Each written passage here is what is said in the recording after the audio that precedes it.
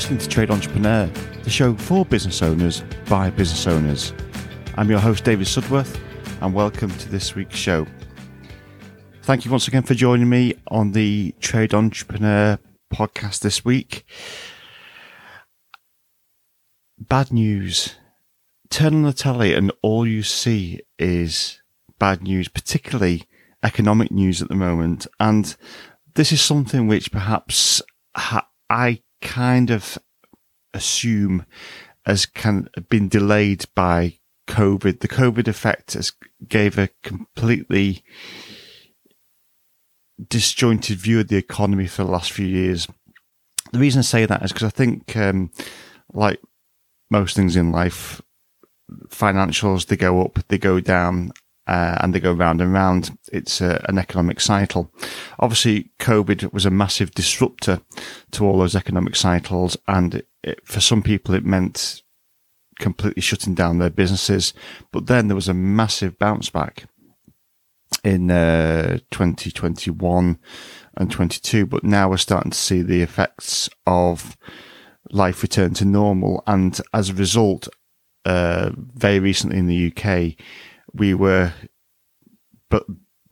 breathed a collective sigh of relief when it was announced that we narrowly missed a technical recession.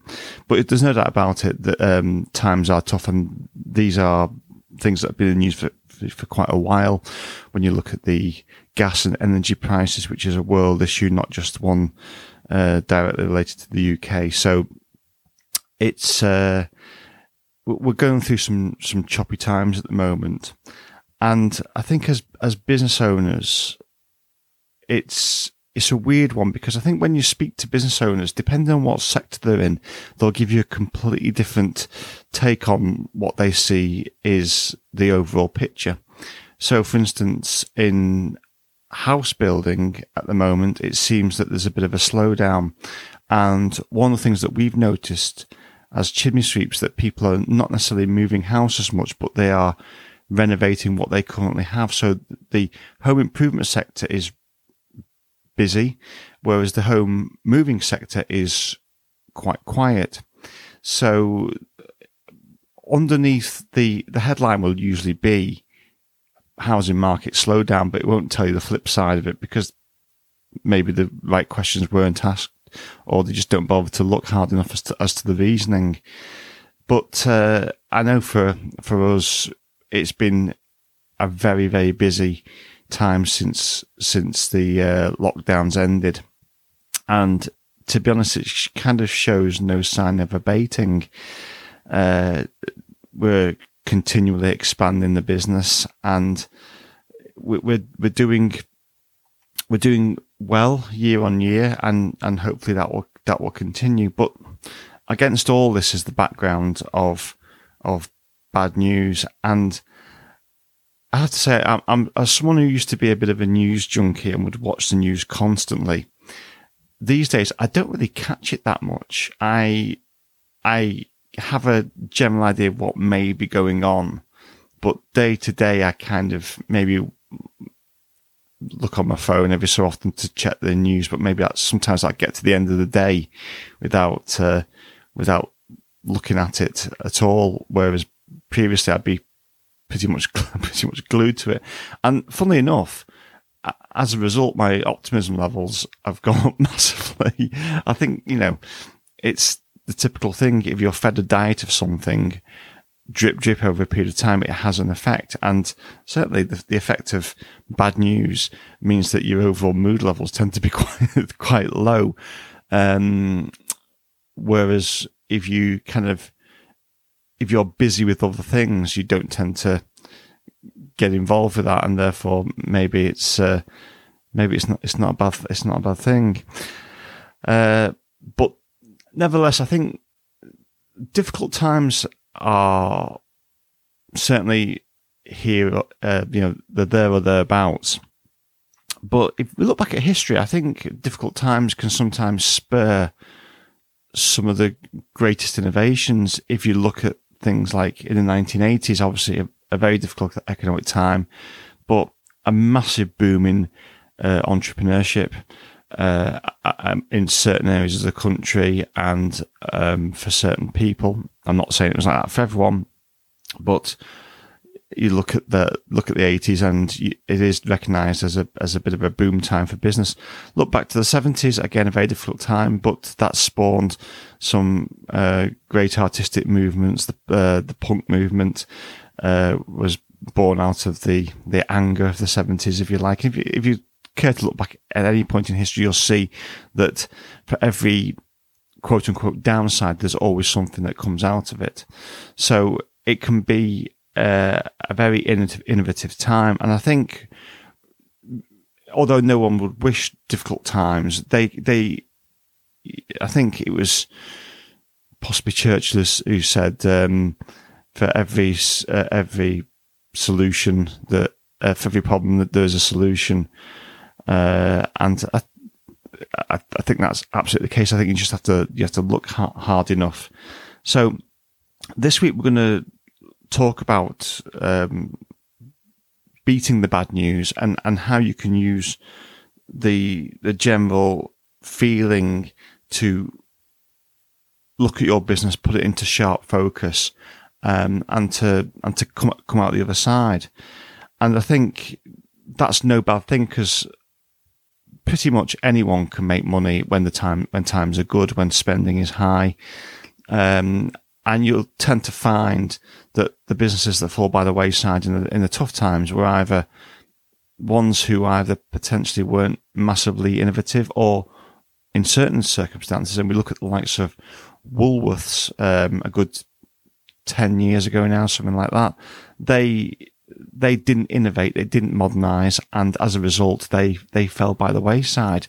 A brand which had been around for donkey's years didn't really matter to most people, because quite frankly, they weren't relevant to the needs of that particular time, and therefore they fell by the wayside. Obviously, there's other reasons.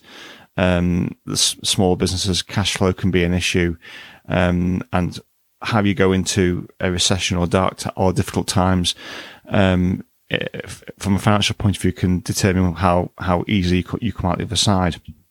But I'm going to go through my 5 tips for beating the bad news.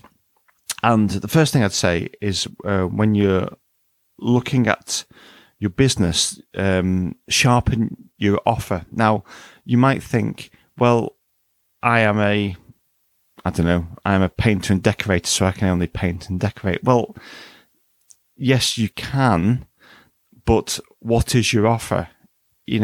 What are you actually offering the customer? And before anyone says painting and decorating, no, that's not necessarily what you're offering. You're, like we said in previous podcasts, and again, I go back to the movie with Michael Keaton starring as Ray Kroc, the founder of McDonald's. He was told quite categorically that he was not in the hamburger business. He was in the real estate business. So if you're a painter and decorator, you're not in the painting and decorating business. You're in the home improvement business.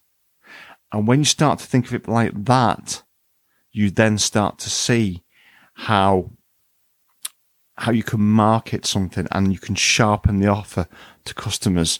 So as trades particularly, and even businesses in general, we tend to think of the function, of what we actually do, the nuts and bolts. Customers don't really care about that. What they care about is the end product. So they don't care about the painting and decorating per se. They're actually concerned about the improved home at the end of it. So sharpen your offer. I know, as a company, we provided a new product, must be about 2 or 3 years ago now, new homeowner inspections. And they are so popular because we recognise that many people who bought a property with a log burner, they didn't really know how to use it. So we could, and they were, not only that, they were actually scared of using it in some cases. So our offer was, we'll come in, we'll clean the chimney, we'll inspect the chimney, make sure everything's good to go, and then we'll show you how to use this appliance if it's safe, and sometimes actually light the fire for them. So, and that's been a really untold success and often repeated. And I'm glad that other firms are repeating it, because it just shows it's a It was a product which we innovated, and, quite clearly you can't keep a good idea down, and that's perfectly fine by me. I had people messaging me saying, "Can I nick that idea?" I said, well, you don't need my permission. It's something that you could easily do yourself. It's certainly not copyrighted or anything. You can't copyright ideas to that degree. So go ahead and do it. And it's just great to see so many firms now offering that service. So sharpen your offer. Think about, how can I do what I currently do, but repackage it and sell it in a much better way? The second tip that I'd have is look at your overheads. Now, again, a few episodes ago, I spoke about how when you're growing your business, it's really easy to lose track of your overheads. I did it. I mean, I don't mean in the sense that I didn't know how much we were spending, you actually were spending, but what we were spending on. And it's amazing how quickly, when you start employing people, how your overheads can spiral massively, and you actually forget where you're spending money. We were spending money on softwares which I hadn't used for 2 years. And I mean, if it was just me by myself, that it wouldn't have happened, because, as the sole person in the business, you do everything, so you're on top of everything. But when you start growing a business and become more profitable, you can take your eye off the ball with certain things. So look at your overheads. Don't just look at the top line things like fuel consumption, staffing, wages. Look at those subscriptions, those little things which maybe you signed up to a few years ago, which now no longer have relevance, or maybe there's a quicker, faster, cheaper way of doing it. So look at those as well. And also, I'd say, when looking at overheads, sometimes you do have to speculate to accumulate. Taking on staff might be seen as a massive overhead, which one you wouldn't want to bear. But actually, as a result, because of the large area we cover, our costs have actually gone down, because we're now not having one or two people just going here and everywhere. We're bringing more people in, and therefore the mileage and the fuel costs have gone down massively, which, when you consider how much fuel prices have been in the news, that's a massive boon to the business. So look at your overheads, and sometimes you do have to put your hand in your pocket and spend a bit in order to long term get back lower overheads. Third tip, boosting revenue streams. So, and this is one which to some people would be anathema, but in many cases it means looking at your prices. Now, some people think if it's difficult economic times, you can't put prices up because customers won't buy, because everyone's, got their purse strings are tightened. Well, if that's the case, then so is your business. Your business is tightened as a result financially, so you cannot provide maybe the same level or quality of service that you may want to. So you may have to raise prices. And I have to say, as a company that's raised prices over the last few years, of course we've lost some customers through pricing, of course, but the amount we've gained is well and above offset those particular figures. At the end of the day, we charge what we charge so we can provide the standard and quality of service that we would want if we had tradespeople coming to our own home. So you do have to look at revenue streams. It's usually much easier to get good headroom in your business by boosting your revenue. Cutting costs is quite difficult because some of those costs are fixed and outside of your control. So look at the things within your control, and things within your control include how much you charge. The fourth thing, and this is really important in difficult economic times, lose the scarcity mindset. What I mean by that is some people just look at things and think, if I do this, then I will lose this. A bit like the raising prices, I will lose customers. If you have a scarcity mindset, you just won't grow. You'll always be on the back foot and worried about what you will lose. Instead of thinking about what you will lose, think about what you gain.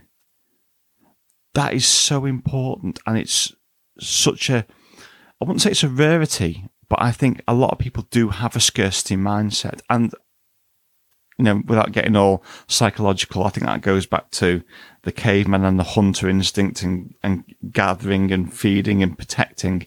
But sometimes you do have to look at what you would gain. And sometimes those gains might not be here and now. They might be a little bit in the future, but it doesn't necessarily mean that you shouldn't do them. Yes, it can take a leap of faith.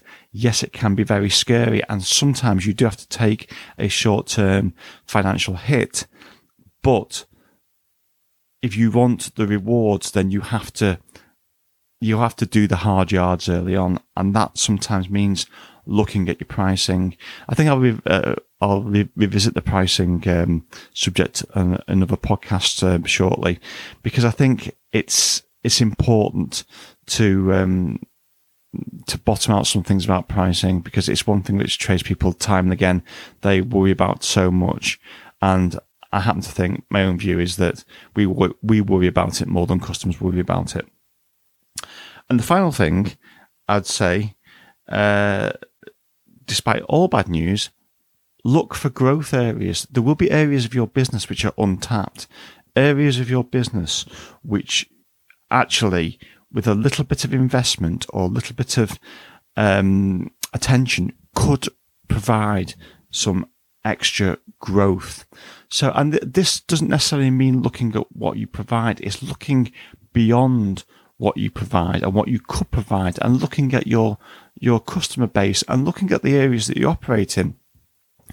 I know in our area there's been a huge demographic shift in the last few years in certain parts, and you're seeing and that itself brings opportunities. So I know we cover Liverpool, Manchester, Preston, and Warrington, some large urban areas where there's always quite a large turnover of people moving in. But even in rural areas, you get like second homeowners, holiday lets, things like that. So there's, and particularly in the last few years with people not going abroad as much, again, because of the COVID thing, and also maybe the economic issues, more people are doing staycations. So that in itself could be a potential growth area for your company. I was speaking to someone this week who was having a particular issue, and we were chatting about it, and I actually said to them, 9 times out of 10, the solution is staring you in the face. You just haven't spotted it. And sometimes if you're looking for growth areas, they are actually there, but you just need someone to point them out. So maybe just in some cases it's about asking your customers, or just thinking about your customers and thinking about, yes, we're filling their needs at this point, but what could we offer them in the future? Because it's a well-known fact that it's much easier to market to current customers than it is to get new ones. So look at how you could expand your offer to those customers. Of course, it means providing relevant services to them and not just flogging them anything because you need money. But it's about trying to create a better relationship with that customer, and that in turn feeds loyalty and all those things. So look for growth areas in your company. There's plenty of good news out there if you're willing to look for it. We talked about obviously the bad news today, but if you look at those 5 things I said: sharpen your offer, look at your overheads, boost revenue streams, lose the scarcity mindset, that is a real big one, and look for growth areas, then with a fair wind as well, you'll get through these difficult times and come out the other side in probably a much stronger position. So sometimes you do need to go through some very difficult times in order to be mentally and physically fit for the next period of growth. So I hope that's been an interesting few tips. Like I always say, if you want to give me a feedback, my email is david@trade-entrepreneur.co.uk, or on Twitter @TEPshow, or you can submit a comment on our Facebook page, Trade Entrepreneur. We're on Spotify, Apple Music, Amazon Podcasts, and if you hit that subscribe button, it will tell you when the next show is available. So thanks once again for joining me on this week's Trade Entrepreneur. Have a great week, and we'll see you all again very soon.